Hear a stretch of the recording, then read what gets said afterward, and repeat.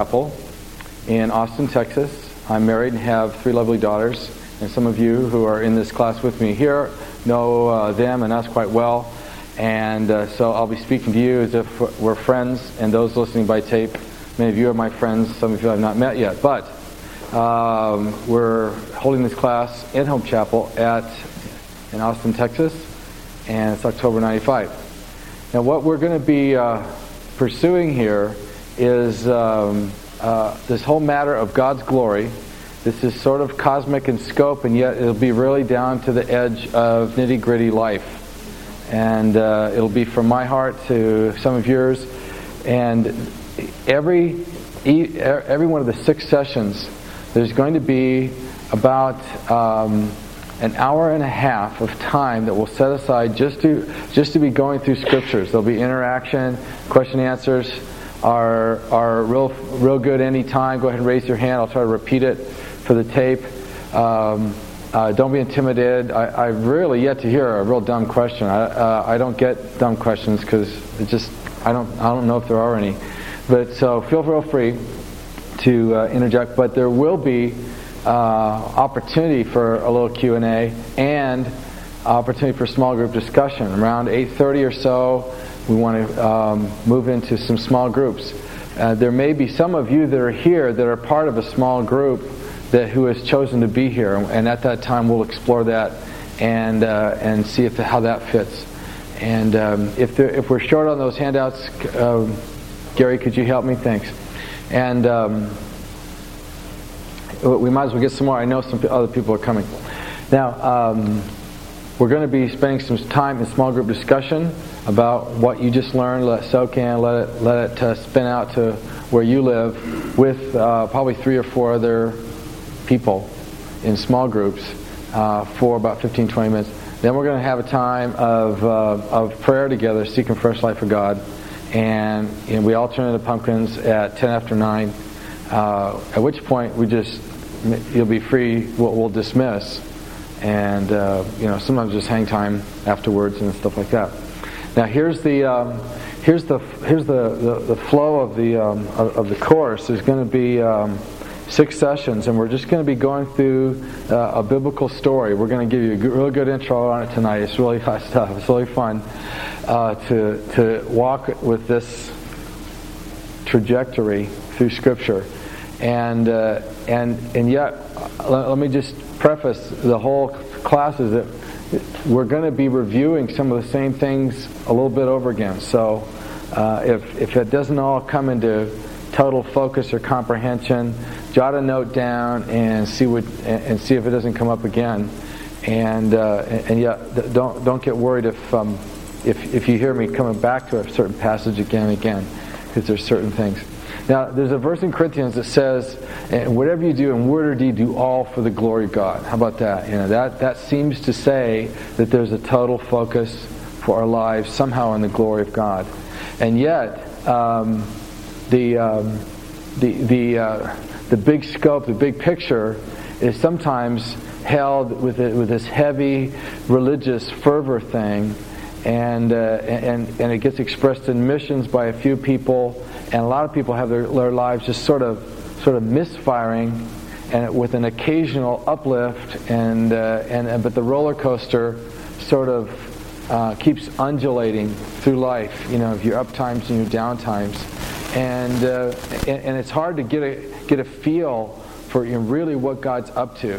And sometimes we don't have a big backdrop to understand tragedies that happen, or good stuff that goes on, or why is our church doing something radical like going to Turkey or some other place like that, and how do you make sense of just modern life? How do you do more than just cope with pressure? And so what we've put on the placard of this thing is it's too late in history to be cool. In other words, just to be casual and laid back and take it as it comes and float on a drift in Christian life, as if I'm a Christian and now I'm downright decent till death do me part from the planet, and I go to the good place when I die. That's already proving very, very boring to live that way, and yet we know that we signed up to know Him in wonderful ways. A lot of us have experienced wonderful encounters with God. Just so there's a nearness, there's a sense of impressing in on us. But what's the big picture? What is it all for? What's it come forth into? And why would we do expensive, costly things? And how do we reorder our lives in ways that we know really should? How do we find that motivation that isn't just these little spasms of compassion for other people and zealous kind of from now on I'm going to always kind of resolve, the resolution deal, and I'm going to be real. And so that gets boring. So this Christian life has to be more than read your Bible more and pray more. There has to be more to it than this. What is it for? There's something about this person of Jesus. So we're going to go into that and walk with him as he goes through it. Now, I've got this handout here, and in it you'll see that there's certain terms. I'm going to on page 2. There's about 5 terms there that I've defined, and we'll break into those because we need some terminology that we can deal with. There's passion and action. That's going to be kind of an assignment. Should you choose to do this, and press right into that. And so that's described for you. And every one of these weeks, I'm going to have what I call a passion passage. That just meditate and focus in on this. And there's certain ones that these aren't like spiritual vitamins or something like that. There's a way of focusing our heart toward him. We're going to be spending a lot of time in prayer during the class, so I have no problem with getting heavy, deep, and real in God, and then just pulling out and telling you what the Greek text means in deponent verb language or something like that. To me, it's all one singular realm of reality. So if those are alternate realms for you, it's just like dig into what the Scripture means and like have an encounter with God. You're going to find those things get really close. So, are you ready to take note? You're going to need more space to take notes than I provided there on that paper. I never know how much space to leave in that kind of thing, but I'd like you to probably need other pieces of paper. Now, let's dive right into it. Turn again to pursue His greater glory. What do I mean, turned again? There was a couple guys, and by the way, bring a Bible. Still preface here. Bring a Bible, and I would prefer us to use New American Standard. We could have that be our class standard. And if you don't have one, just bring any Bible you've got. A lot of the scriptures I'll be flashing up on the wall. They're generally New American Standard with the these and thous ripped out of and changed back to normal language. And sometimes even something more literal than New American Standard. I usually just goes as stiff and literal as possible, and that way you get to the bullseye generally of what the author meant when he wrote the text, and we can usually catch up with that. You don't need to dumb it down that much. NIV is incredibly paraphrastic. Just for example, the Passion passage for the week, John 17. All day today we're going to be talking about the name of God. And as you see there in John 17, it says, I have made your name known, and I will make it known. This is Jesus' solemn declaration to the Father. NIV says, well, I've made you known. Nothing about the name. And this theme of the name of God is immense in Scripture. And if we can get after the name, a lot starts making sense. But it's obliterated from the NIV paraphrase. So it's not like I'm down on NIV. It's an attempt to help folks on their first, third, eighth reading when you're not really trying to get at what the original author really probably meant. You're just trying to get an idea, but it really does skip over and trim down to a Reader's Digest type of tidy, minuscule vocabulary. So I'm not trying to down NIV. It's just you're going to need a literal translation with King James to track with that. But I'd like you to bring a Bible. I can't take it takes incredibly long. It takes me about 10 minutes or sometimes half an hour to do every one of these acetates, and it's taken years to build up these. And I'm always losing them and doing them over again. But here we go. Now Luke 24. there's a passage in there which says, He opened their minds to understand the Scriptures. We're going to pray that again, but let's do it now as we dive into the Scriptures. Lord Jesus, we've come to You. We've not come to a class to just fill the time on Wednesday night. We have come out of hunger for You. There's a yearning that's honest and true in us for You, to see more of You, to follow You more dearly, closely, abundantly. And Lord, we sense this rise of hope in our hearts because we've come near enough to You to know that You're passionate about us. And You have never gone through moody times regarding us. You don't get depressed. You never disappoint. And You're just incredibly satisfying to our soul whenever we've come near enough to You to be quiet and hear Your words. We've known many times we've opened the book and the words have just been swimming on the page, ink on paper.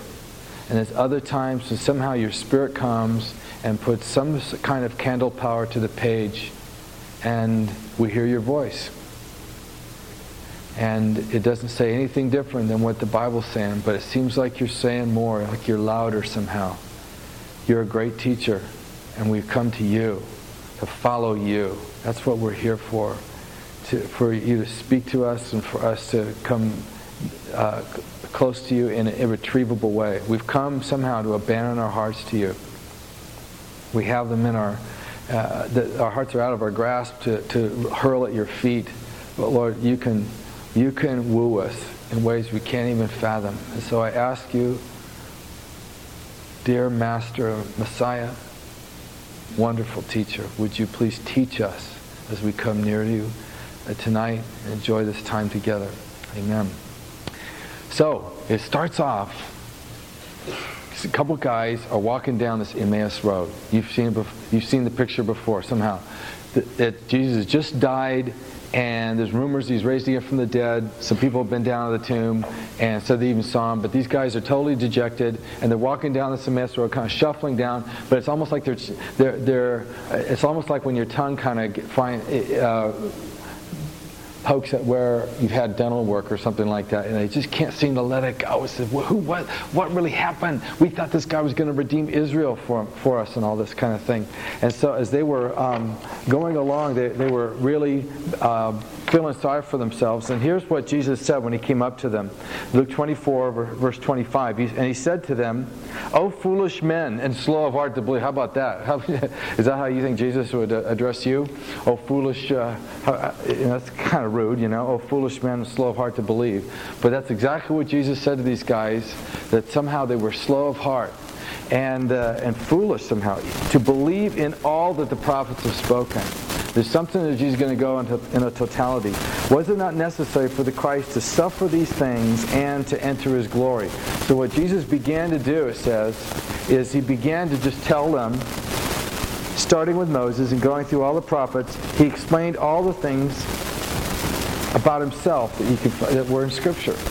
Now, what I want to assert to you is that He was starting with Moses early in the Bible and went later down the timeline, all the prophets, and it says later in Luke 24, include the writings, the Psalms, which are prophetically oriented. But basically the story and the prophetic commentary on that story, Jesus goes through, I believe, the story.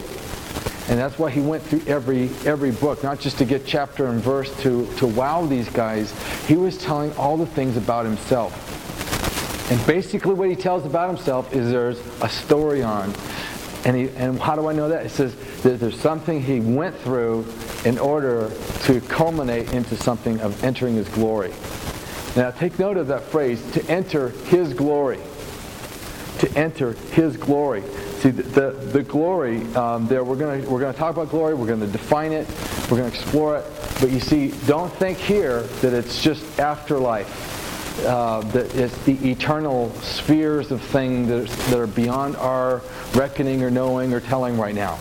It turns out this is something that hangs on the timeline as well.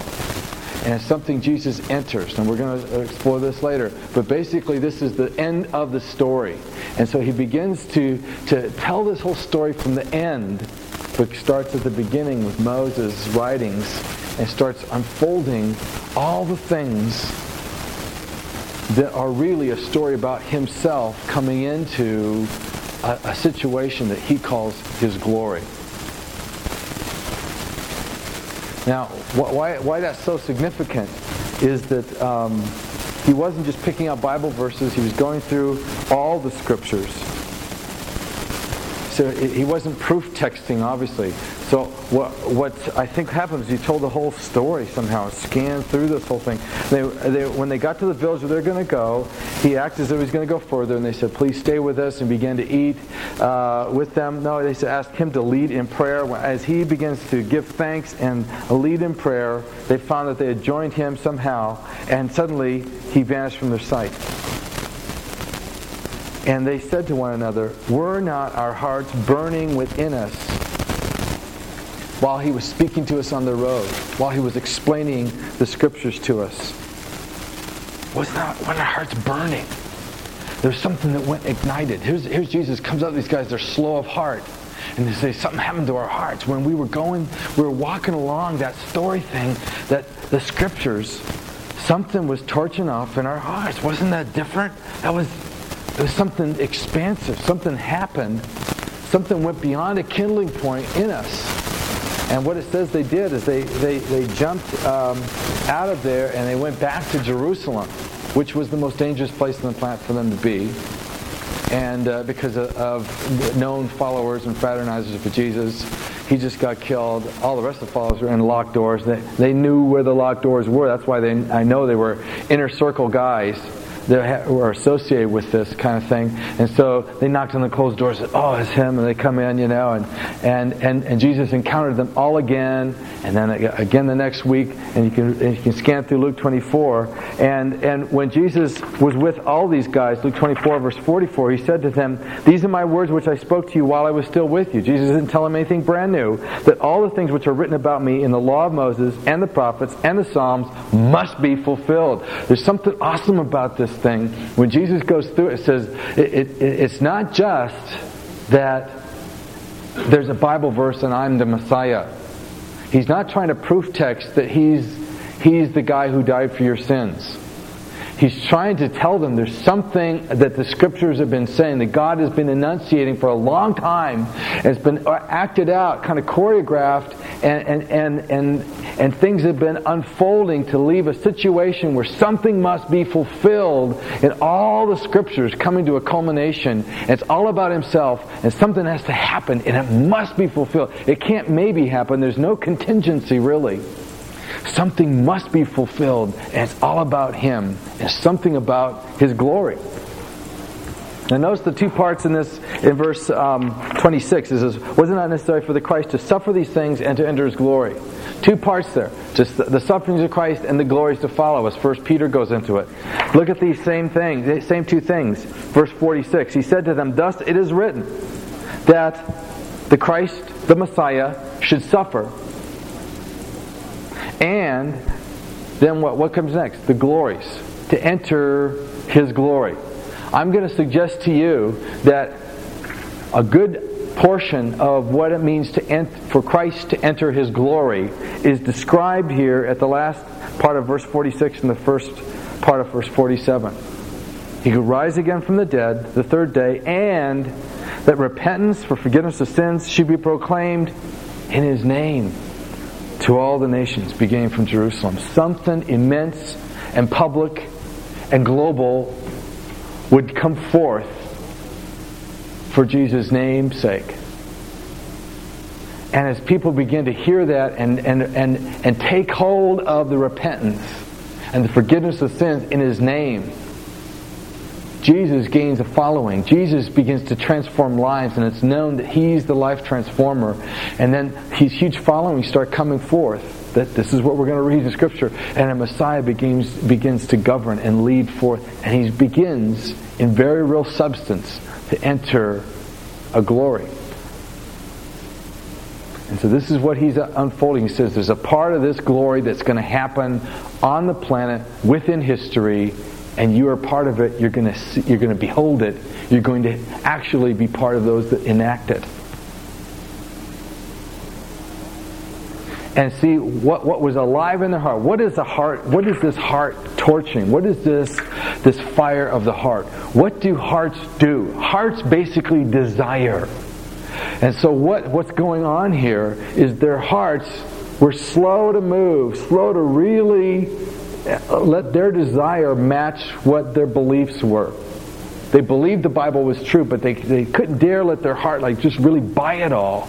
And Jesus says, you guys are slow of heart, let me help you. And he began to race through the scriptures and tell them what all the story was all about in terms of himself, and something lifted up because they began to see that what they really wanted was something to happen for Jesus, something to happen for the Messiah, for him to enter his glory. That was their highest desire. That's what they signed up for. That he was so worth it that they wanted that to happen. And it wasn't just that it was a probability and it might come forth that he's raised from the dead and maybe he'll show up again or something. It was they became convinced. Somehow God spoke through the scriptures loud enough so that they had in their hearts, this is really going to happen. It must be fulfilled. And they didn't, and somehow their hearts rose to that and says, what the scripture says is really going to happen. It's not just a bunch of pie in the sky. It's going to happen real soon, right here, and he's the one. And so their hearts cut loose to begin to pursue and to lay hold of what they wanted most, what they desired most. Now, part of the reason that they were a little bit slow on this, I think, is because they had been focused on themselves. If you look at Luke 24, it says, we had hoped that he would come and save Israel. That's what we thought. We thought he would come and help us out. And so what happened to them is what can happen to us, is we begin to find the biggest extra box we got in our closet that's us-sized, and try to pick and choose from what God has to offer and say, I'll be satisfied with that. And so they were going to be kind of satisfied with a little redemption from Roman overlordship, a little bit of oppressor, unfree, a little political transformation, and yet they're following me around because there's something more to this guy, but all they wanted was a little help to get their life kind of together, to help them cope with the situation. You see, does this sound familiar? And so, as they began to focus on what their needs were and what God could maybe do for them, and the world began to revolve around themselves, you see. And there's a certain gravity to your being that I don't know if it's juvenile or what it is, that we insist on the world revolving around ourselves. And that's where despair starts, is somehow being self-centered. So I'm going to be, part of the next point is to move on to looking at how we can be God-centered somehow. That's what this whole course is about. But these guys, when they began to realize that the scriptures were all about him and not all about God doing something for them, you'd think they would have got bummed out. It says, gosh, so it's not going to happen. If you were walking along and you really just want a little political freedom, you just walk along and see, well, they're just going to preach something all over the place. The place isn't going to change at all. The government's going to stay the same. How boring. And yet, no, their hearts torched. They went blazes. They said, oh, and there was some kind of rise of gladness in their being. So it says, we don't just have to cope. Here's what was happening. Their hearts were set free to desire something immense for someone else. And it was like their heart found their element. It was like fish finding water. It was somehow their heart, when they believed the whole thing, when they took in the whole thing, their heart started igniting and going on blazes. Now, there's a few simple changes that I think happen when people move from being a self-centered to a Christ-centered life. Here's the beams and girders of my worldview. And we're going to come back to this Luke 24 passage. But there's a triple conversion from a self-centered to a Christ-centered life. And the heights kind of dimension, I would call that the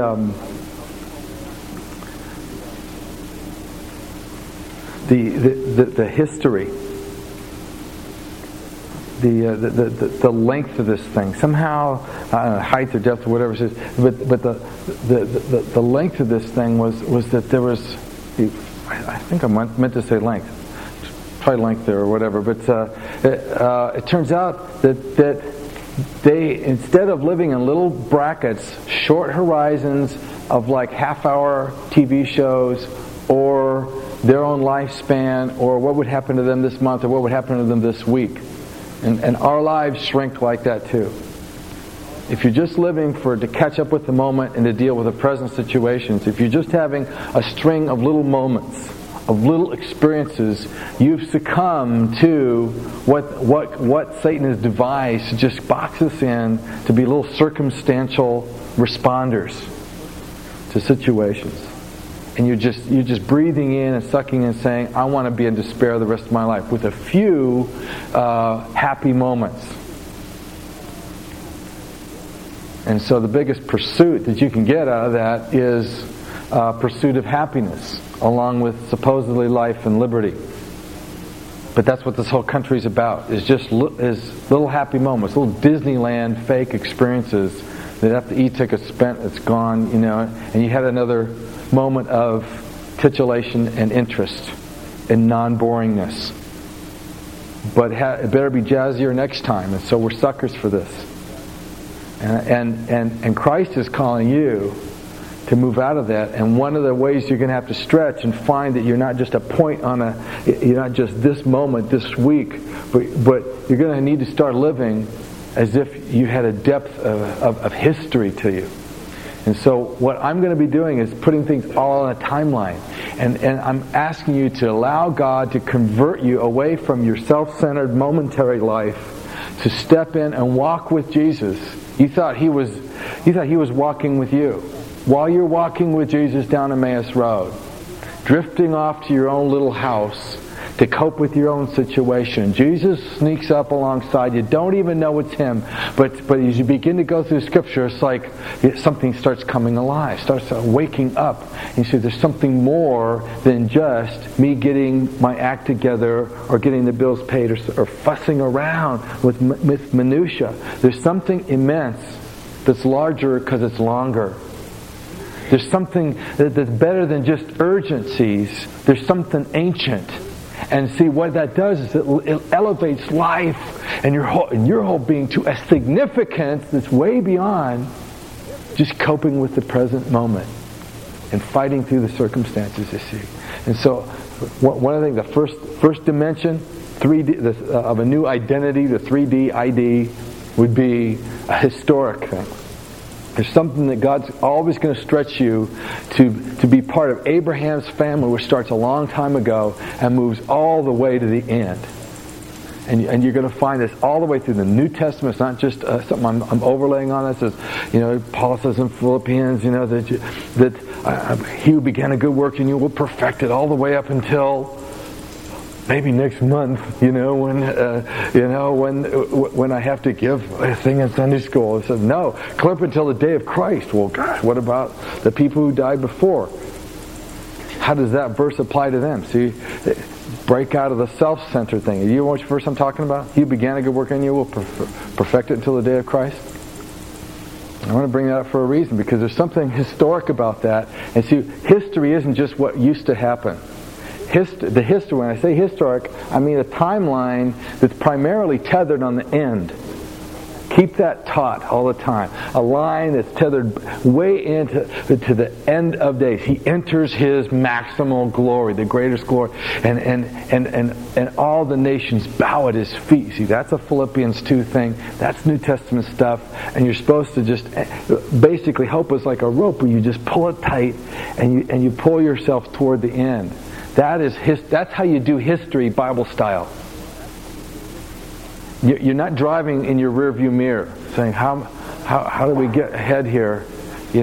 I think I'm going straight because it looks straight behind me. That's not how you move ahead. Bible style life is knowing you're such an ancient people that there is a purpose that involves you. Even your effort today matters for the very end. You start living long range style. It's humbling because you begin to start realizing your life is just but a vapor. But it's amazing. Only in the day of Christ do you have any significance ultimately. Otherwise you are just blown in the wind. But what we're going to see here is to be heirs with Christ as well. If we suffer with Him, through the sufferings of Christ, also be glorified with Him, see. And there's some sort of significance being bound up with Jesus. That's why you really want to walk with Him in this. That's historic. Second one is a different one. What do we have there? The breadth. The only word I can come with here is corporate. There's a familyhood to you. There's a multi-individual identity. You're part of a people, not just a person. That's hard for a Westerner to understand. Most of the cultures of the world, you tell them, we are us, and they get that. And you can say, I'm me. They go, well, yeah, I guess. But they think of themselves more as a corporate, plural entity than they do a solo individual. And Americans are so radically individuated, is that a good word? And dissected up in these little tiny individuated automaton life that we just think that's what reality is, that's what life is. And that's why you can't understand big hunks of the Bible. Even our English language has eliminated the second person plural pronoun. And we have to fix it by saying y'all. See, you means singular you, but it also basically means you. But our individualized society has not required us to sort that out because we think just individual. Every once in a while we need a plural, so we go y'all or use guys or something. Okay. That verse I already quoted in Philippians 1:6, He who began a good work in you will perfect it till the day of Christ. The you is plural.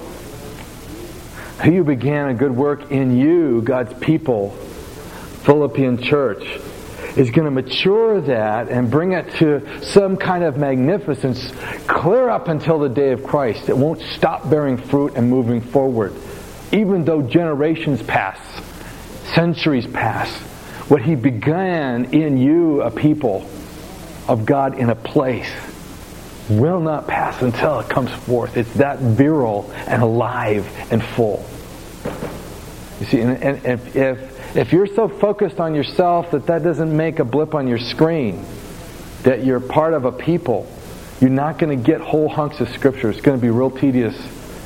And you're always going to be thumbing through the Scripture to try to get something out of it for you. Because you're going through stuff today. You're really having a rough one. And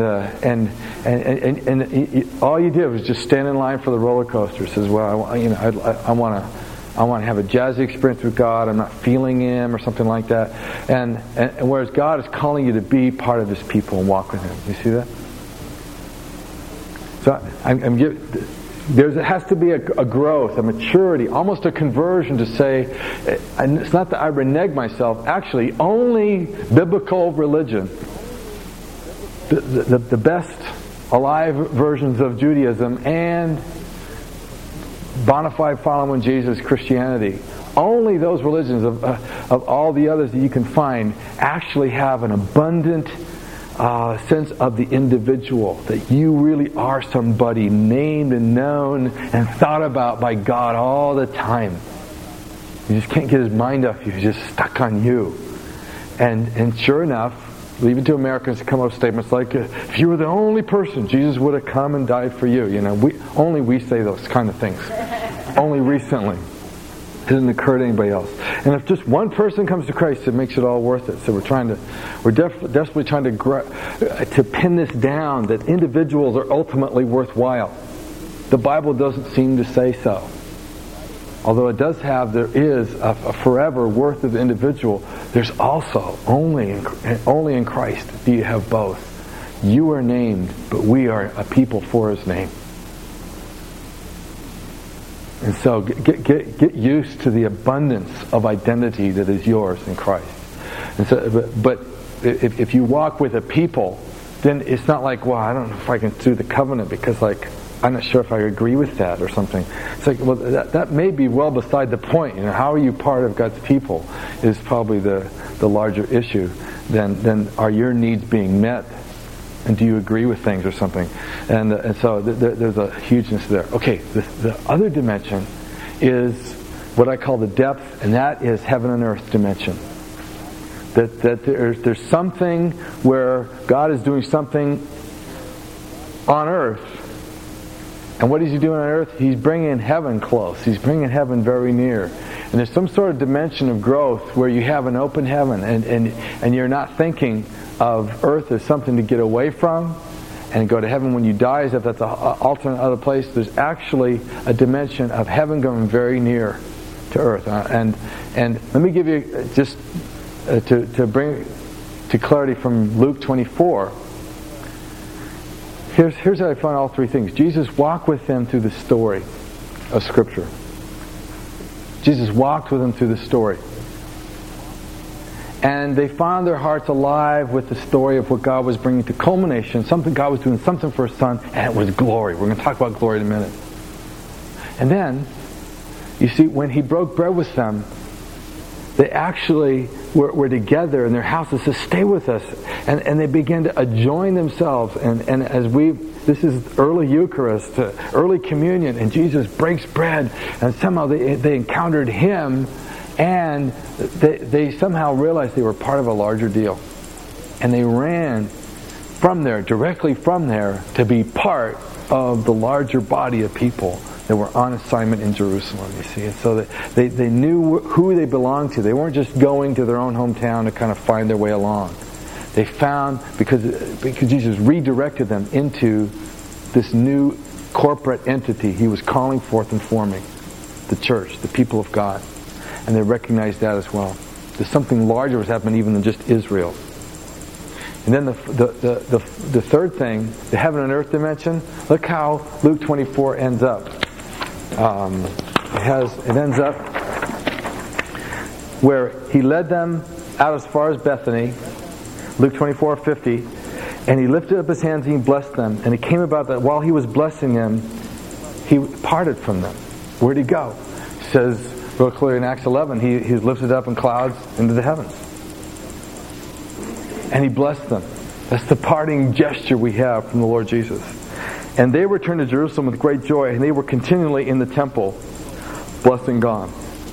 I have this thought that, and we're going to go over this later in the class about the fourth and fifth lesson. We're going to go over the temple of God, the house of God. What is that? The whole story of how God brought forth the house of God and what it's all about. And it's basically the encounter house of God. That's where heaven comes close to earth, and where God designs us to approach the courts of heaven by walking through a replica of the house physically on earth.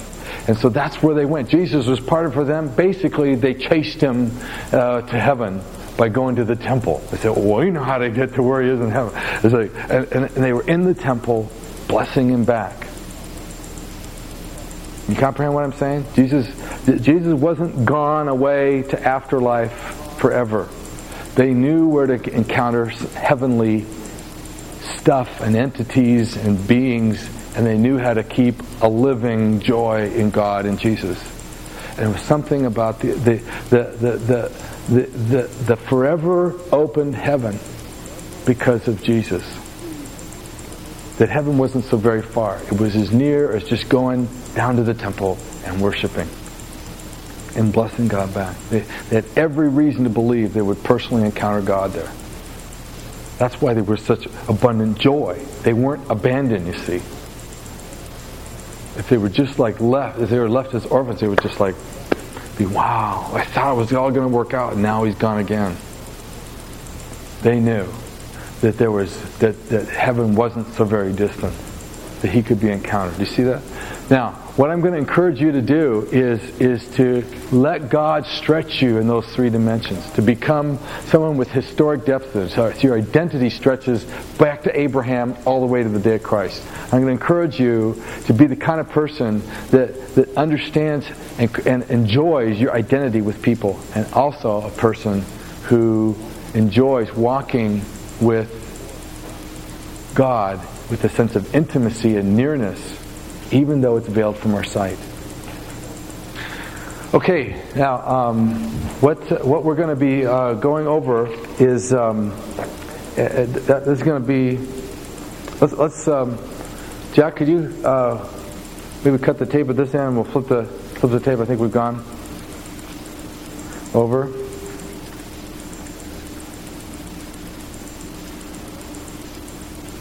What I'd like for you to do in just a couple minutes, yeah, and we'll flip this in. What glory? Here's a short definition of glory. It comes from the Hebrew word of either weight or brilliance. Something about substance. It's heavy, therefore it's really real. Or it's just beautiful. It's awesome because it glows. This has some sort of intrinsic value to it. And the beauty is the closest word I get to it. And so any created thing has a certain kind of order of glory to it. Paul said there's a glory of this created thing, there's a glory of that kind of thing. There's a distinctiveness that is branded into every kind of glory. Even the heavens are shouting out something of the glory of the one who created them. So you have every entity, angel, human, whatever, and even animals have a certain kind of beauty. They've been formed with it. There's some kind of value to them. But imagine the value of one who created them. And so whenever this beauty or value is recognized and somehow perceived, what it means to be formed in the image of God somehow is also being able to recognize the value and to say something about it.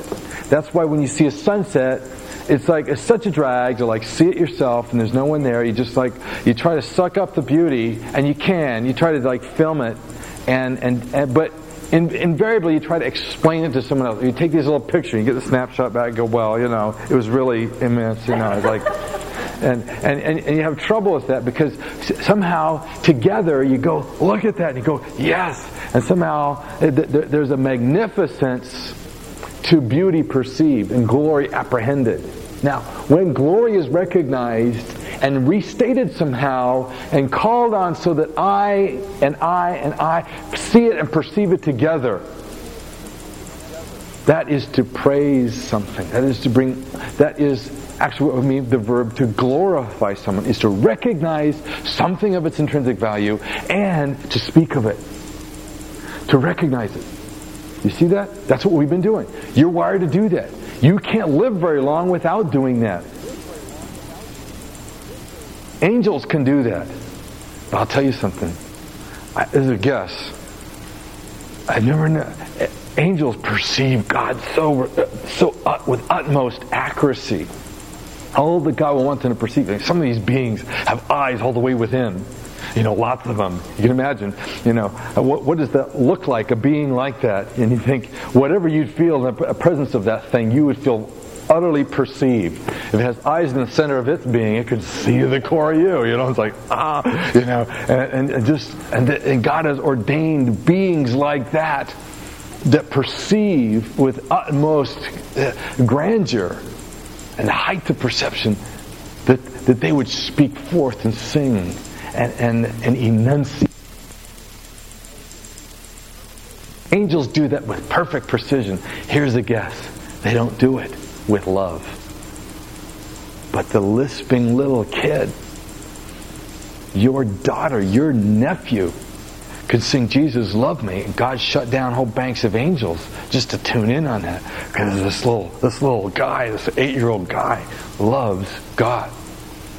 Or grandma on her deathbed just says, thank you, God, for the tough things that's been on her. And God is beloved in a way that is a distinctive grandeur of the human person, of the human order.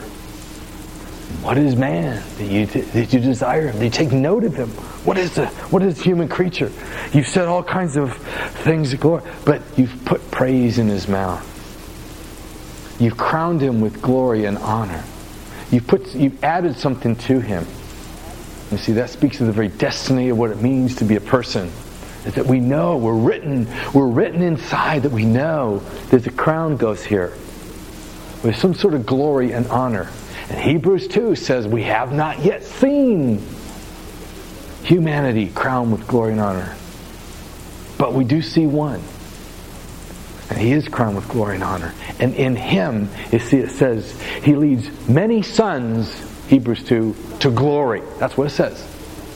See, that's what I'm setting loose in your heart. That's what Jesus wants you to set loose as. He is entering his glory, and he's taking you with him.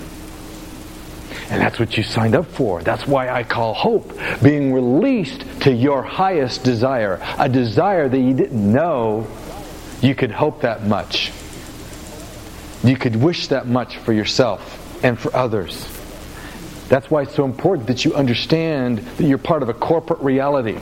Because it doesn't make sense that God would do all these immense things just for you and your own son. And you misperceive the greatness, because what he's doing is all the saints together. I mean, Daniel sees this thing that made him just tremble. Daniel saw an awful...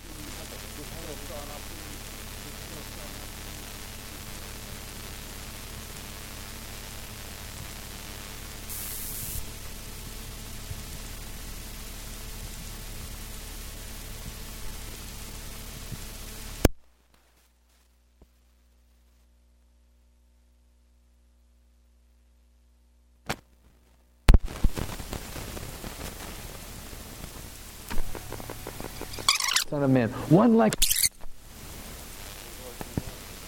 Oh Lord, you know, he's open heavens, you know, he sees this one like a Son of Man, one like a human person, and he's given to him, was given glory and honor and power to reign over everything.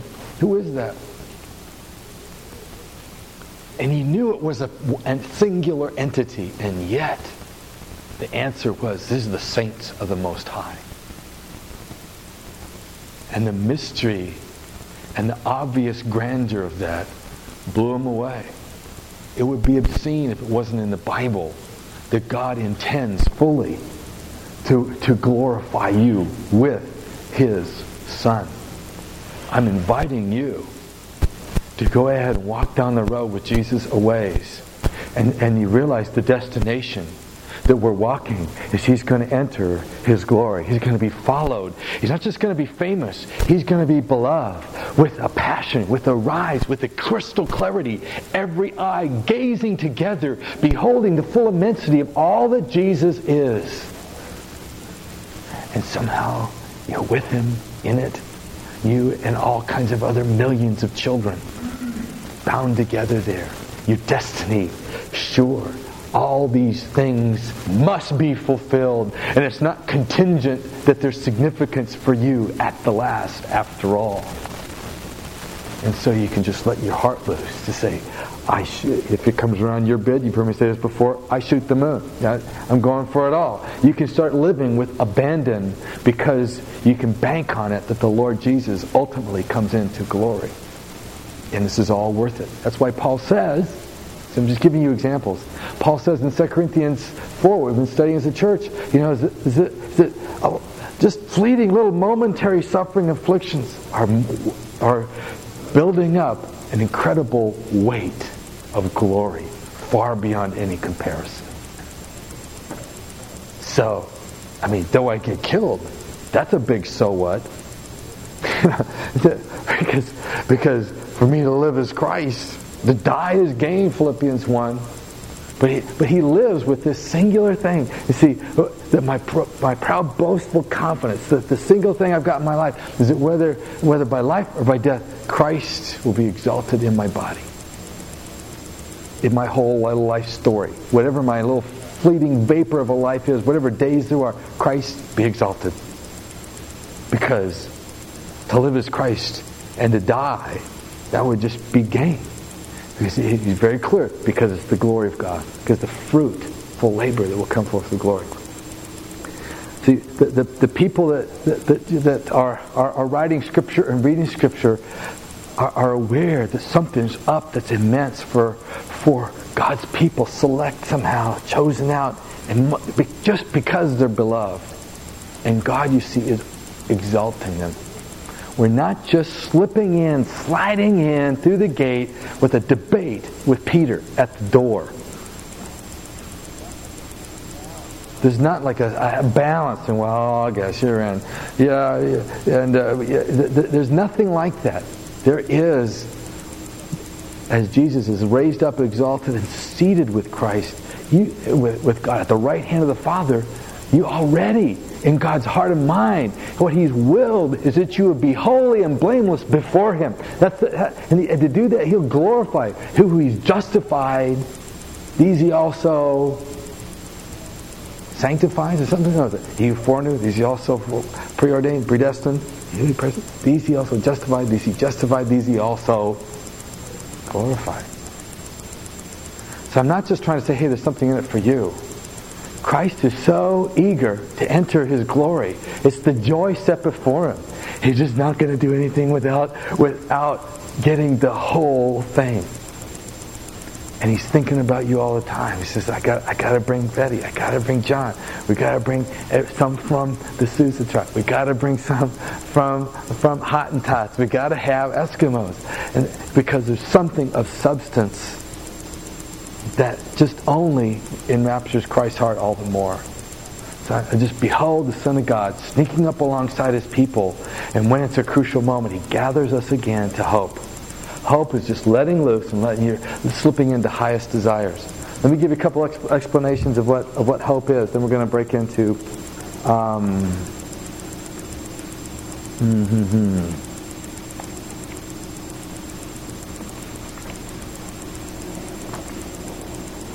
Can't find it. Oh, there it is. Hope always has something to do with glory. Here's Romans 8, and Romans 8:17. If children, heirs also, heirs of God, and fellow heirs with Christ, if indeed we suffer with Him, then we also may be glorified with Him. Here's the basic story of your life. And it's not like we have glory now, but God's going to get glory. Christ gets glory now. We do see one crowned with glory and honor. And it's okay to just walk with Him regardless of the cost. For I consider the sufferings of this present time not worthy to be compared with the glory that is to be revealed with us. I'm going to associate now the whole idea of hope is always having to do with glory, always to do with the beauty, always to do with the ravishing goodness, a neat and loveliness. It's not just this pasty, dull, religious, fervid thing of being decent. It's beauty itself. It's what is attractive in ultimate ways and practical day-to-day ways. And for the anxious long creation waits eagerly for the revealing of the sons of God. There's something up, global, of course. And it says, not only this, but we ourselves, having the first fruits of the Spirit, verse 23, even we ourselves grown within ourselves, waiting eagerly for adoption as sons and daughters, I suppose, the redemption of our body, bringing full value to what's physical. See, it's not just escaping, getting out of the body so we can just be ghosts up in heaven that's non-physical. No, that's the heaven and earth continuum, that there's something alive and physical on the earth that is filled with heaven's reality. That's what God's doing. For in hope we have been saved, but hope that is seen is not hope. That's strange. Hope that is seen is not hope. What is that? That's because there's this expectancy that's going to be full. But because you're tasting that, you have it in your mouth, a morsel of the goodness. You know you're not just going to order something from the menu. You're going to order everything from the menu tonight. The whole chef's house is going to come down on you, and it's not like you wonder what it smells like. You're satiated right now. You can't take any more, but you know you've got appetite for more. That's what hope is like. That's the experience of hope. It's basically desire set loose, and it happens, and you do it by faith and love. But here it is. But if we hope for what we do not see, if there's a satisfaction in our soul that we say, yes, this is good, but there's better later. With perseverance, we wait, or we press, or we pursue eagerly for it. Here's another example. 1 John 3, verse 1. Behold how great a love the Father has bestowed on us, that we should be called children of God. There's something up about us being transformed. And such we are. For this reason the world doesn't know us, it didn't know Him. Beloved, now we are the children of God, but it hasn't yet appeared what we shall be. What are we going to be? It hasn't really seen yet. But we know we got the identity, but there's something up that we're going to be different than we are. We know that when He appears, we shall be like Him. We shall see Him just as He is. And that kind of expectancy that we have the substance now and there's better later, that is what hope is. Everyone who has this hope in Him begins to do what? Start purifying themselves, even as He is pure. That hope is that anchor of the soul that makes you start saying, yes, I'm pursuing it. I want it.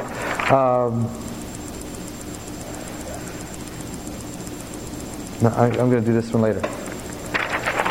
Now, how did the story start out? I think we could start in Genesis, and we'll go back to Genesis next time. But here's what I want to do: is start out where the story probably began, with God getting Himself famous. There's a double direction to His glory. And what God does in getting Himself famous, He reveals His glory. That's why I want to go over this sentence there. God reveals His glory to all nations that He may receive glory from all creation. There's a double direction. Psalm 96 says that God is revealing, He wants to declare His glory to the nations, His wonderful deeds to all peoples. Something is to be declared. Something, and that's what evangelism basically is. Evangelization, missions, all that stuff. What is that all about? God wants the world to know something of His beauty. And it can be articulated in language. It can be demonstrated in any number of ways. But God wants the world to know who He is.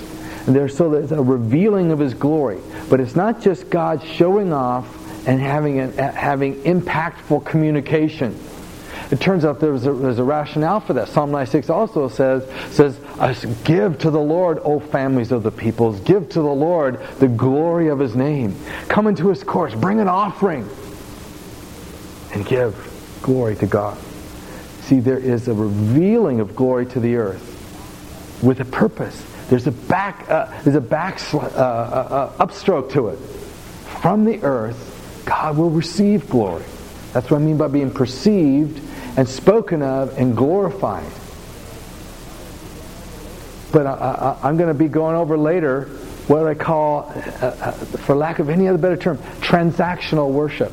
Somehow the despair has settled like cold dust in our hearts for centuries, and we thought we're just pitching up little pantomimes and songs, kind of faxing our worship up to heaven, and God reviews it a week later, something like that, because He has, He does strange things with time, But since He's not moved by these things, since He doesn't need them, He doesn't, necessarily, get into them all that much. But you better do it right and not make a mistake and not embarrass yourself in front of God and everything. No, it turns out God has great power to listen. That's mainly what the Trinity does. Is to keep, the Father listens to what the Son requests, and the Son always does what the Father is hearing, and the Spirit searches the depths of the being of God. And if anything, God is a great listener. He's a great receiver of worship. We're going to go over how God receives worship, and He actually receives glory. And it's the fruit of the labors of men. We're going to start next week. We're going to start with the first worship occasion that we know.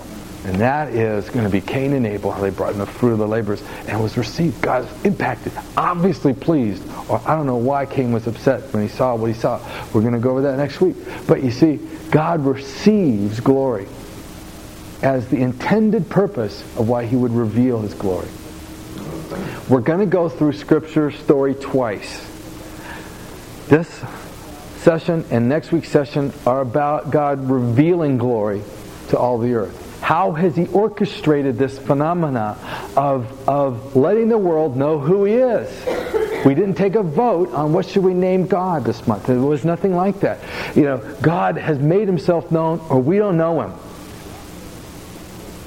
There's not been, a close encounter of the fourth kind that someone sort of, didn't notice it. Out of their peripheral vision, they got a glimpse of Him and turned that into the government. And so we know about God. There's not some guru that has perfected a secret way that you have to take intermediate lessons before you can find out how to perceive God like Him. And then he ends up telling you, you're God, or something like that. And there's nothing like that. God has revealed himself. We're going to go over the drama of how that has happened globally. And there is one singular ongoing saga, one big event. If you were to see it fast forward, you say, whoa, that's a story. And that's what happened to these guys as they're walking down the road. Is it says, whoa, look at that. Moses, prophets, everything. You can see it clearly from the end because God's been orchestrating all kinds of events, and the center of them all goes through Scripture, but there's nothing that's happened in all the human affairs that doesn't have a part in this great story of God making himself known. We're going to go over that the remainder of our time tonight and tomorrow, of God revealing his glory, that downward direction of glory. There's another direction, and we're going to spend 3 sessions on this, of how God receives glory. And it's the whole phenomena of worship and the destiny, the goal of what we're pursuing when we evangelize our friends at work or do kind deeds or something like that, is that they see your good deeds and glorify your Father which is in heaven. I mean, don't hand out water on Saturday just to because Ron's there, and it would get you in good standing. I mean, or maybe there's extra credit if you do that. That's exactly what Jesus says. If you're going to do that kind of stuff, do it so people can see your good deeds. They see that's what you did. That's you're sincere. That's you. You meant that. But they do it in such a way that they say, "Whoa, there's someone back of this," and they begin to glorify your Father which is in heaven. See, this reality of God getting glory for himself, you see, becomes the integrating passion of it all. Now I realize I just left out one of my center points of moving those 3 different things, the 3 dimensions. You've got to widen out that circumference to get another center. And see, Jesus goes through the whole story, says it's all about me. All the things concerning himself. Basically what I'm calling you is to break out of self-centered life to a God-centered life. All my teaching really amounts to is radical Christocentrism, which means it's all for Jesus. So if you do evangelism, it's for Jesus. If you're serving people, it's because Jesus gets something out of you. What does he get out of it? So I'm trying to break you out of a fundamentally humanistic structure, as if God's sealed off in the attic and doesn't get anything out, just watching it like a movie to judge it. And welcome to the real world. God is dynamically in the center of all things, and the affairs of this earth matter so much. He would send his own son to die. That's how deeply involved he is in all this. And you can have your heart well up and break out on fire of desire for him to be beloved. That it begins to be a passion. It begins to integrate and simplify life instead of having it just veer off on little projects and little lesser affairs. You can do all kinds of little things like trim your roses, but it has an integration point. That it's lovely to have a wonderful family and home and situation just because God likes all kinds of beauty. And you can do it as unto him as well as your friends and that kind of thing. It begins to bring an integration instead of having this tussle. Boy, I don't know if we should watch TV or go to the movies or da-da-da-da-da-da. And we try to cram too much in our lives instead of singularizing and simplifying life. That's I think what God really wants us to be doing. But we have to see the beauty of what is happening for him in the large scale. Okay, so you get it, what we're going to do in the whole course? Okay. Now, let me jump into Exodus. One of the stories Jesus no doubt brought forth, I think, was in Exodus. Here's one of my favorite missions passages, It seems like, God's destroying Egypt. Blam, blam, blam. Each one of these plagues, just slams into Egypt. And at one point, the magicians go up to Pharaoh and says, "Don't you know Egypt is destroyed?" It's like, get real, wake up, this guy is going to destroy us. Do what he says. And God took the cue. When Pharaoh hardened his heart, God says, "Okay, well, let it be hardened." We don't have time to go into hardening of the heart phenomena. But here's Moses approaching him after Egypt's been slammed into, bam, bam, bam, all these different things, and he's going to him, and how is God being famous? Which God is this? And this is what Moses says, let my people go that they may worship me. This time I'll send all my plagues on you and your servants and your people so that you may know, this is Exodus 9 verse 14, that there is no one like me in all the earth. So what God's trying to do is to distinguish himself at this early part of the story, distinguish himself from all the other gods that were on the shelf, that were in the God market of the day. All the different national little deities, they carve out this and circulate that. And there were rumors that we got good crops when we prayed 3 times this way. Oh, that works then. And people were suckers then as they are now. And you know what it's like to be one, so you can't put people down. But it's like there was no established body of information. There wasn't a track record of the one high holy God dealing with anybody. It wasn't widely known. Everybody just experiencing whatever they thought would work. And Egypt, you see, was one of the most guarded places on the planet. You could shop there and find whatever you want. In fact, only Egypt had the gods that would do the river like no other place. Because, man, these priests, they kept their secrets. They wouldn't do all the deals. But every year, the priests would do certain things, and then the river would grow, and then it would shrink. And you know how the Nile, it was just the rainfall way down south, but it was like they had this river that would rise, and there wasn't even rain around, you see. So how do you get the river to that? Well, you got to know how to do talk to our gods, And so Egypt was considered to be in that era throughout the world that communicated with itself.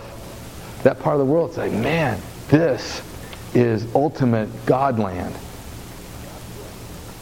But God chooses that place at that juncture of history to smash into all of human history, put himself on public record forever after.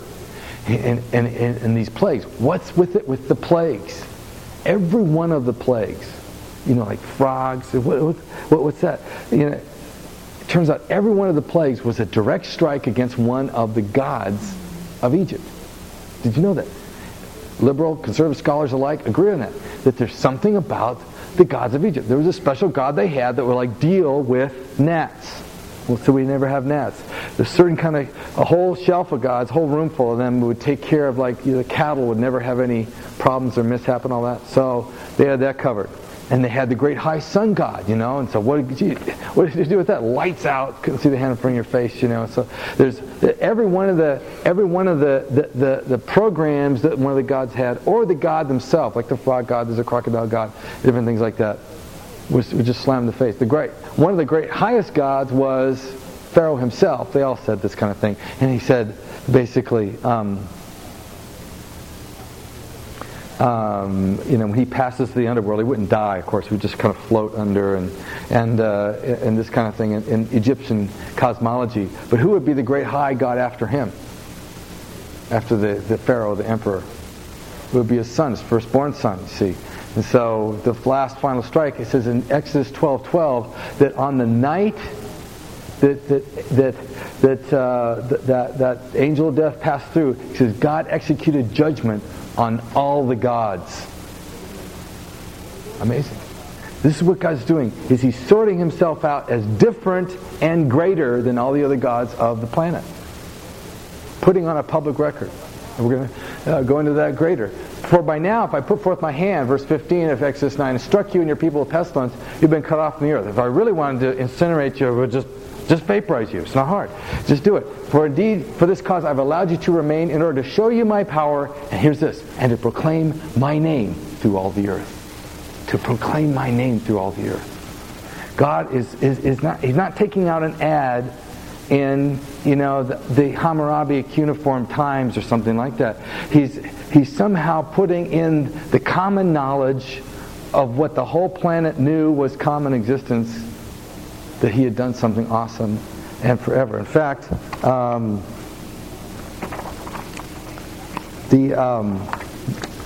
at the Exodus, here's Isaiah, what he says about it. Who caused His glorious arm to go at the right hand of Moses, who divided the waters before Him to make for Himself an everlasting name. And more about the Exodus, Isaiah 63, verse 14. So you led your people to make for yourself a glorious name, an everlasting name. Look at Nehemiah. Nehemiah is even later on the timeline. And he says, you performed signs and wonders against Pharaoh, against all his servants and all the people of this land. You knew that they acted arrogantly toward them. Nehemiah 9, verse 10. And you made a name for yourself as it is to this day. As it is to this day. That's 1,000 years later or more. Is that right? Oh, hundreds anyway. So, but it's the other end of the Old Testament history there. And so there's something global going on with this Exodus. Now, in the middle of it, this is wrong. It's Exodus 3, not 13. This is something that throws people sometimes. Moses said to God, behold, I am going to the sons of Israel, and I shall say to them, the God of your fathers sent me to you. They'll say, what is his name? What shall I say to them? And God said to Moses, I am who I am. And let's talk about that for a minute. Now, on the second page, I've defined something what I call the name. When referring to God in Scripture, the reference or name tag name. There's three different... when the Bible says the name of God, it can mean three different things.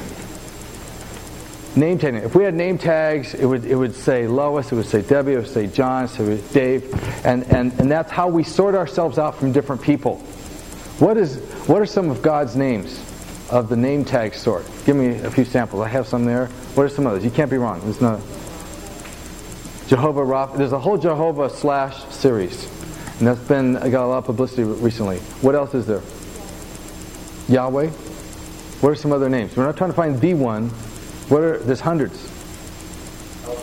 El Shaddai, Most High, Wonderful Counselor, Prince of Peace, Mighty God, it goes on, Rose of Sharon, etc., all kinds of great things, Prince of Peace, all kinds of good stuff. Which one is God's real name? Now you can start a cult over this. It's not like how is he going to be listed in the phone book? That's not the point. Listen to the other two kinds of names. There's the revelatory name. There's something marvelous about any one of these names, because none of them is a result of a name contest. We say, well, what should we call God? I mean, he does strange things. He doesn't show up. We never see him. It's not like that. God has told us who he wants to be called every time. But as we ponder some of these names, El Shaddai, the Almighty, just the strength and the might and the goodness, as we ponder that kind of name and focus our heart on it, not just a mystic kind of deal, there's some sort of thing where God reveals his character through that name. You've heard that before. You've experienced it. You think long enough about thinking of Rose of Sharon. You go, who's Sharon? But somehow there's something. There's something floral and beautiful and fragrant about this utterly masculine being, Jesus, that attracts everything that I have to bring in my heart. And there's something about that. And what is it? Something about the name of God starts unveiling his character. What I kind of think is that any one of those names on his name tag, you ponder it long enough, it's like, whoa, it starts dissolving. It's like a window into his heart. And God intends the names of God not just to be the reference, but to be revelatory, to tell us something about himself. The third meaning is what I call the fame name. That is his reputation. This is very crucial. Everything hangs on if you get this at this point. The fame name is the track record, the reputation that accords to someone. Now, people have fame names. They have a reputation. That's what I mean. Don't you go off and call it UT and get pregnant and ruin the family name. Can you imagine something like that being said? You could almost imagine it. What does it mean, a family name? It means that the Boudreaux in Jacksonville, Florida are, transplanted Creoles that have a certain kind of down south, old south, well-moneyed something or other, So there's something like that. And you know that there's a whole expectancy of what you can count on that person or that family to be because of what? Because of the known stories that go that way. Now, God, you see, throughout Scripture, there's this phrase, the name of God, and very often the phrase, the name of God, refers to God's fame name. So, when he tells Pharaoh, I'm going to proclaim my name to all the earth, he's not saying, I'm going to have a big loudspeaker say, Yahweh, real loud. He's starting to establish a track record about himself. Does that make sense? Okay, catch this in this interesting passage in Exodus 3, not 13. It's a mistake in the typo thing here. But he says, they'll ask you, what is God's name? Who is this guy? Who is this God? Now they know which God it is, but what they're actually saying is, what kind of track record does he have? And thus you shall say to the sons of Israel. If they were just looking for the syllables, the phonemes, what thing you spell and pronounce, verse 14 would have been enough. But verse 15 says, and God furthermore said to Moses, thus you shall say to the sons of Israel, the Lord, the God of your fathers, the God of Abraham, Isaac, and the God of Jacob has sent me to you. This is my name forever. So which is his name forever? He's not really talking about Yahweh, the spelled out word, the virtually unpronounceable. I'm convinced that he's saying that my track record name, my fame name, that I'm going to be the same as forever as I've ever been with Abraham, Isaac, and Jacob. Look to the track record with that series of generations, with that family, with that people. That's who I want to be remembered for. I'm not going to ever start over again establishing my track record. I'm going to establish my name, my track record, my reputation once on planet Earth. It's going to be with one family, Abraham, Isaac, and Jacob. That's how I'm going to be known globally and forever. I don't have alternate startups of how I would specially reveal myself. People may apprehend me. They may listen in to what's shouting from the heavens about the glory of God. But as I specially divulge myself and deal in the acts of people to show who I am, I got one startup and one finish. It's with Abraham, Isaac, and Jacob. That's my memorial name to all generations. Does that make sense? Try it out for size. You may disagree with that, but I don't know how else you're going to go. You have to start a cult otherwise, really. You got to say that he only has one name, where Scripture's loaded with names. And Exodus 6 could be confusing for you too, because it says, God spoke further to Moses and said, I am the Lord, and I appeared to Abraham, Isaac, and Jacob as God Almighty. But by my name Lord I did not make myself known to them. Now, Genesis 15, early in Abraham's account, Abraham calls God, he calls Yahweh, Lord. How come you're not coming through? So Abraham, Isaac, and Jacob all have dealings with this God by that name, Yahweh, Jehovah, whatever. So this confuses some people. Well, here's what it is. I am that I am could also be translated, catch this, I cause to be what will be caused. Basically, I come through with what I promise. That's my best corner of the full vastness of whatever that ineffable name means. But somehow God comes through with what He says He will. He causes to be He's behind everything. He's at the far edge of everything. But as you see, I am that I am playing out on a timeline. If He says something's going to come forth, it will come forth. Abraham, in Genesis 15, the very passage I mentioned, says, "Hey, you promised, haven't seen a son yet. Where's the family?" God said, and so he hadn't seen. That's exactly what God says. They knew me as God Almighty. 318 guys with sticks go off and beat, 5 empire armies.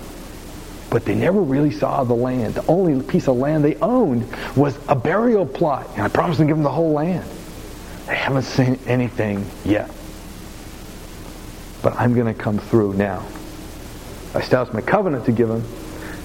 But I've heard the groanings. I've remembered my covenant. And say to them, I am come down, I will take you from my people, I will be your God, and you shall know that I am the Lord who brought you out. That's Exodus 6. And so he is going to reveal Himself in track record history form that He's going to do it. Now what happened in Exodus 15, actually Exodus 14, no, we don't have time for that. Exodus 15 was an awesome thing. That's when the Red Sea happened. on the other side of the Red Sea, they started singing and dancing, playing tambourines.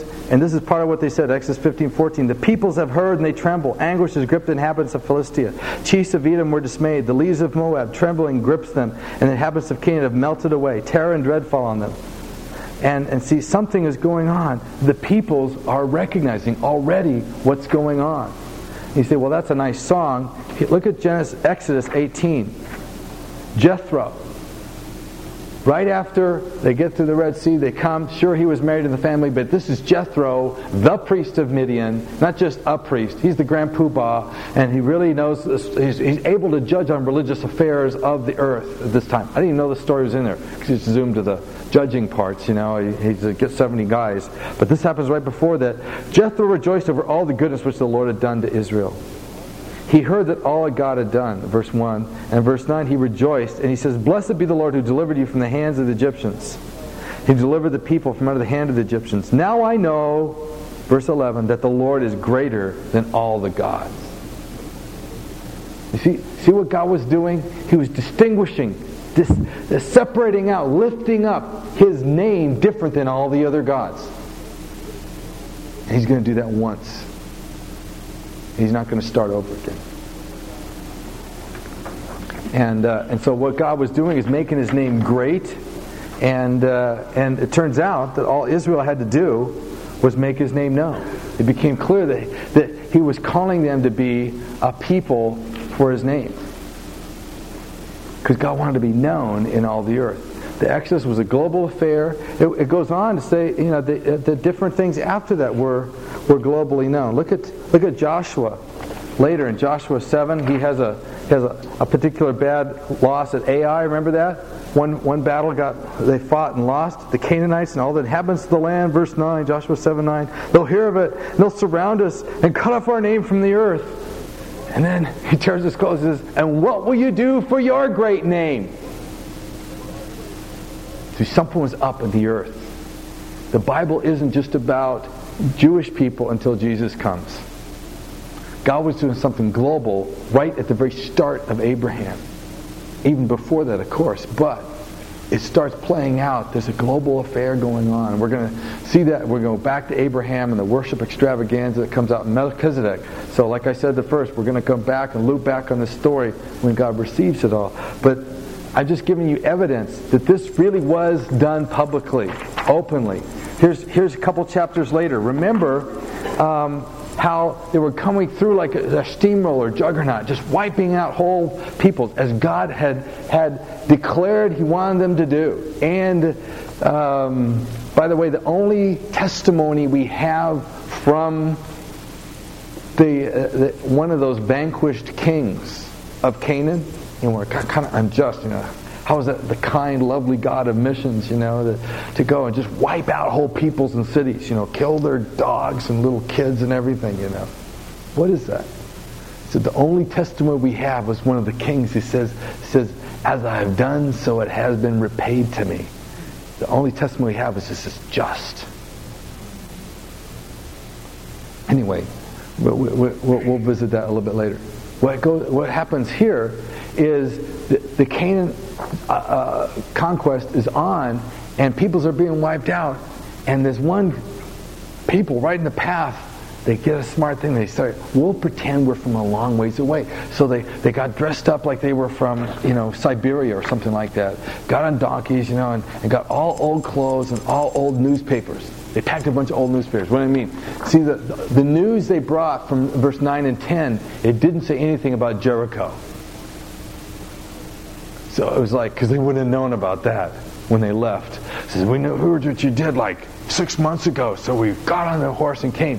Why? Because, verse 9, because of the name of the Lord your God. We heard about Him, and we've come. And so God had done something global in establishing it. Now, different things advanced. You find in Samuel and David's life, even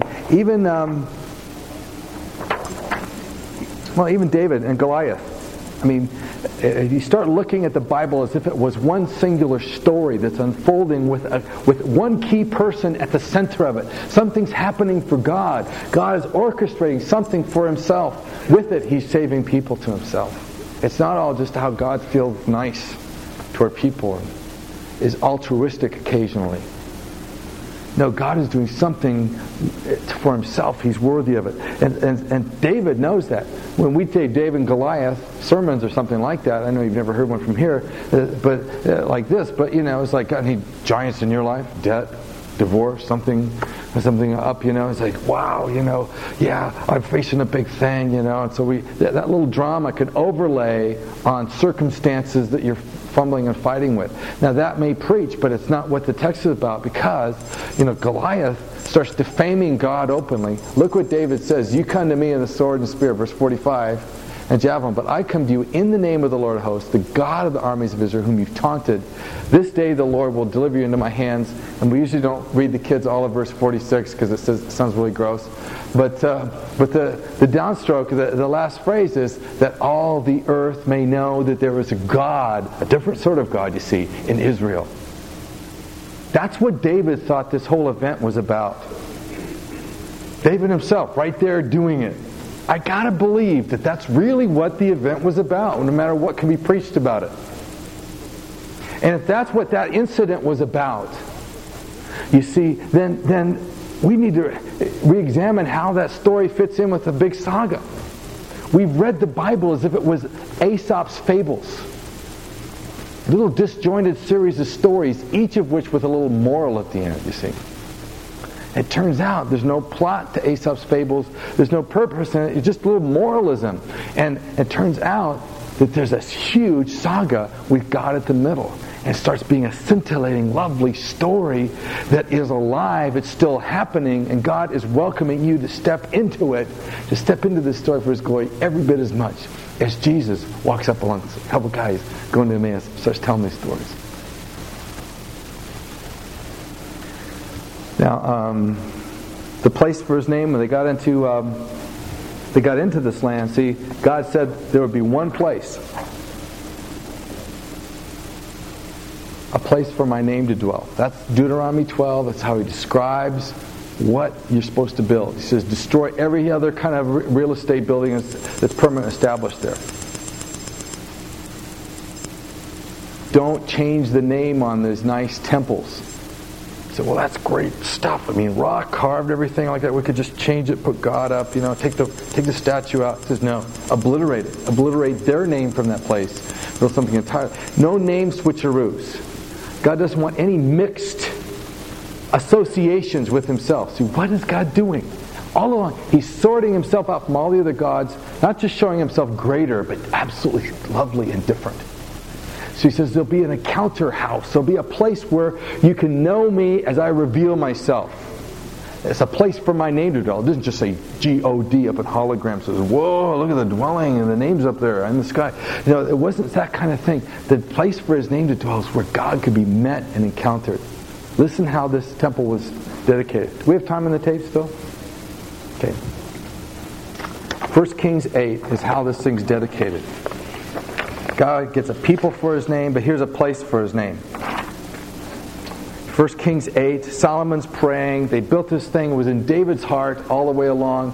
As you study David's life, we don't have time tonight, but you start finding he has something for the name of God. It's just in him to have something for the name. So it's in David's heart to build a place for God's name. Not just to build a monument for God. That's not what it is. To say chip God's name in rock so we never forget this God and He's a pretty awesome God or something like that. No, it's where people go to encounter Him in full revelatory glory. Solomon dedicates this thing, and he says, he makes it clear. This is not God's summer home. He doesn't pick up his mail here. He doesn't do weekend visits or something like that. This is where He's heard and encountered, and we don't go over all the verse 27 to 30. But 41 is amazing as He dedicates this temple. Also concerning the foreigner, who is not of your people Israel, just to make sure, what is a foreigner? I'll have your people Israel. So we got that. When he comes from a far country, why will they come? For your name's sake. What does that mean? Next parenthesis tells it. For they will hear of your great name and your mighty hand and of your outstretched arm. They're going to hear about you, and they'll come. And gosh, did people really do that? They really did. We're going to see one instance as to how they did. They'll hear great things and they'll say, maybe we can know this God like they do. He says, now they'll come and they'll pray. And they may even not get here, but they just pray toward this place. When you hear them pray even in this direction, here in heaven, you don't live here, but here from heaven, do all that the foreigner calls in you. Why? That they could come to know you in their own little Gentile way. No. That they may know your name. They may come to know you. See, by your name means as you intend yourself to be known. But they don't have a conjecture. They don't have their own experience. They don't make up their own theories. But because of prayer and answered prayer, there's some sort of dynamism of encounter that they locked in on the one singular God as He's revealing Himself. Know you by name. Tell us to fear you. See, to fear God is not to be scared of Him, not to be terrorized by Him. Anybody that you know is growing abundantly in their life with God. They know God. Ask them sometime about the fear of the Lord. I did that once, and just this glazed look came over their face, and it was like, whoa, it was fire. They're ablaze. They're hot for God. And they said something about intimacy. I said, no, I want to know about the fear of the Lord. It says, no, it's like close to God. And I've come up with this phrase: the nearer you get, the fearer you get, because He's dreadful. He's awesome, and yet, and does good, although He's utterly powerful. He's alien from you. He could unmake you in a flash, and yet He's adopted you to Himself as His dear child. It's beyond comprehension. To fear the Lord is not just to have an awareness that, wow, something could happen. To fear the Lord is to walk near and somehow being examined, being seen. All the way to the core, you're being saying, yes, I love being known because there's nothing in my life that I have perversed or twisted or turned away from my beloved God. Say, check me out more, because I know He's redeeming me. That's the fear of the Lord. A fear of the Lord is a shorthand expression for intimacy with God. And so it says that Solomon prays that all the peoples, not some, that all the peoples, the different family groups, the different nations would come to know God by name, to fear Him, get a personal relationship, just as do your people of Israel. That's what the temple's about. That's what the whole Old Testament people is about. That's the whole purpose of why God singled out this one people. Did it ever happen? 1 Kings 10, next page. Now when the Queen of Sheba heard about the fame of Solomon, Queen of Sheba, you know that story. Share about the fame of Solomon concerning what? The name of the Lord. God was associated. Solomon just wasn't wealthy and rich and wise and something like that. Everything about him got bundled with a package about God's with us or something. God's doing something big. Really. She has something deep in her heart. There's something alive in this woman's heart. Verse 2, she spoke with him about all that was in her heart. And when she saw everything, she perceived it all. Look at the end of verse 5. There wasn't any more spirit in her. It's just like, oh, blow me down. What was it she had in her heart? Difficult question.